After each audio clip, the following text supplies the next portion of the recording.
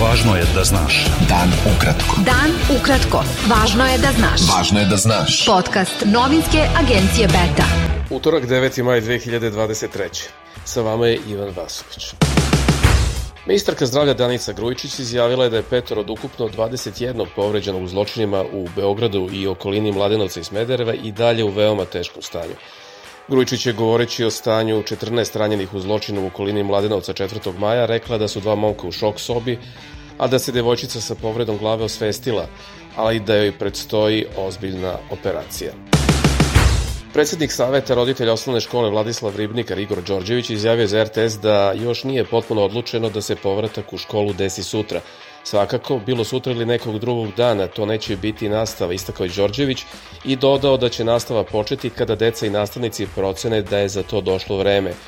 On navodi da je preporuka Ministarstva prosvete i stručnih ljudi da deca krenu u školu, da se razgovara s decom i da se njihovi strahovi pobede tako što će doći u školu. Policijska uprava u Jagodini je danas saopštila da će podneti prijavu protiv 47-godišnje žene iz Svilajnca zbog sumnje da je fotografisala 9-godišnjeg sina s bajonetom u ruci, a on je tu sliku uz, kako se navodi, reči pretnje prosledio grupi svojih drugova. Žena se tereti za krivično delo za puštanje i zlostavljanje maloletnog lica. O događaju je obavešten Centar za socijalni rad u Svilajncu, saopštila je policijska uprava. Predstavnici Evropske unije otkrili su na beogradskoj tvrđavi Kalemegdan simboličan tepih od cveća u obliku srca i u bojama srpske i zastave EU povodom 9. maja Dana Evrope. Cvetni tepih je otkriven pored spomenika beogradskom pobedniku u prisustvu ministarke za evropske integracije Tanje Miščević, šefa delegacije EU u Srbiji Emanuela Žofrea i predstavnika ambasada zemalja članica Evropske unije. Žofre je tom prilikom rekao da je ovogodišnje obeležavanje Dana Evrope bez uobičajene proslave, navodeći da zbog tragičnih događaja u kojima su kao žrtve 2 masovna ubistva stradala deca i mladi, naša srca nisu spremna ni voljna za slavlje. Žofre je uputio poruku da Evropska unija želi da Srbija nastavi svoj evropski put, naglasivši da su sve njene članice jednoglasno za punopravno članstvo Srbije. U brojnim državama sveta u Srbiji danas se obeležava Dan pobede nad fašizmom u Drugom svetskom ratu. Bezuslovnu kapitulaciju Nemačke u Berlinu je nešto iza ponoći 8. maja 1945. potpisao feldmaršal Wilhelm Keitel u ime Sovjetskog saveza, potpisnik je bio maršal Georgij Žukov, a u ime zapadnih saveznika britanski vazduhoplovni general Arthur Tedder.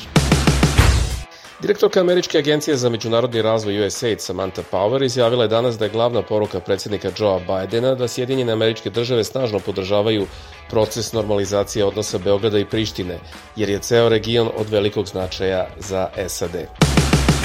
Pokret Dveri je danas objavio da je još u decembru prošle godine predao predlog Skupštini Srbije o prevenciji nasilja u školama, ali da Skupština na to nije nikad odgovorila.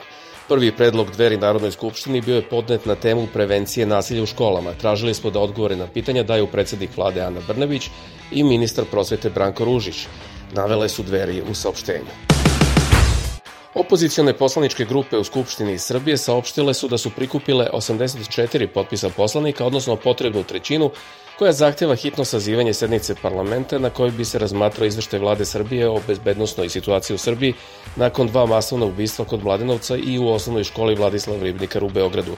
Šef poslaničke grupe Narodne stranke Miroslav Aleksić rekao je novinarima u Skupštini da su inicijativu za održavanje sednice pokušali da predaju predsedniku parlamenta Vladimiru Orliću, ali da ih on nije primio u svoj kabinet. Oko 3 sata posle ponoći grupa nepoznatih počinilaca porušila je inventar ispred lokala Crni Ovan i iscepala banere sa logom tog kafića, da bi nekih 15 minuta kasnije sa pročelja zgrade Crne kuće skinula veliki baner, zgužvala ga i ostavila pred kapijom. Oba lokala, koja su u novosadskoj javnosti poznata kao antifašistička i levičarska, do sada su bila meta brojnih napada pripadnika neonacističkih i fašističkih organizacija, te su njihovi vlasnici ocenili da se i iza ovog napada kriju isti motivi. Kako je za agenciju Beta potvrdio vlasnik lokala Crni Ovan Bojan Šovljanski, njihov baner je pronađen zgužvan zajedno sa banerom Crne kuće. Beta. Dan ukratko. Budi u toku. Ruski predsjednik Vladimir Putin izjavio danas da je svet na prekretnici i optužio zapadne zemlje da su orkestrirale rat protiv Rusije, a zatim je pred učesnicima vojne parade na Crvenom trgu u Moskvi pozvao na pobedu. Civilizacija je ponovo na prekretnici, pokrenut je rat protiv naše domovine, rekao je Putin hiljadama ruskih vojnika i političke elite okupljenih povodom godišnjice poraza nacističke Nemačke u Drugom svetskom ratu. Ukrajinski predsjednik Volodimir Zelenski pozvao je Evropsku uniju da odluči da otvori pristupne pregovore sa Ukrajinom. Odavno je došlo vreme da se otkloni ova veštačka politička neizvesnost u odnosima Ukrajine i EU. Došlo je vreme da se donese pozitivna odluka o otvaranju pristupnih pregovora, rekao je Zelenski u Kijevu na zajedničkoj konferenciji za novinare sa predsjednicom Evropske komisije Ursulom von der Leyen.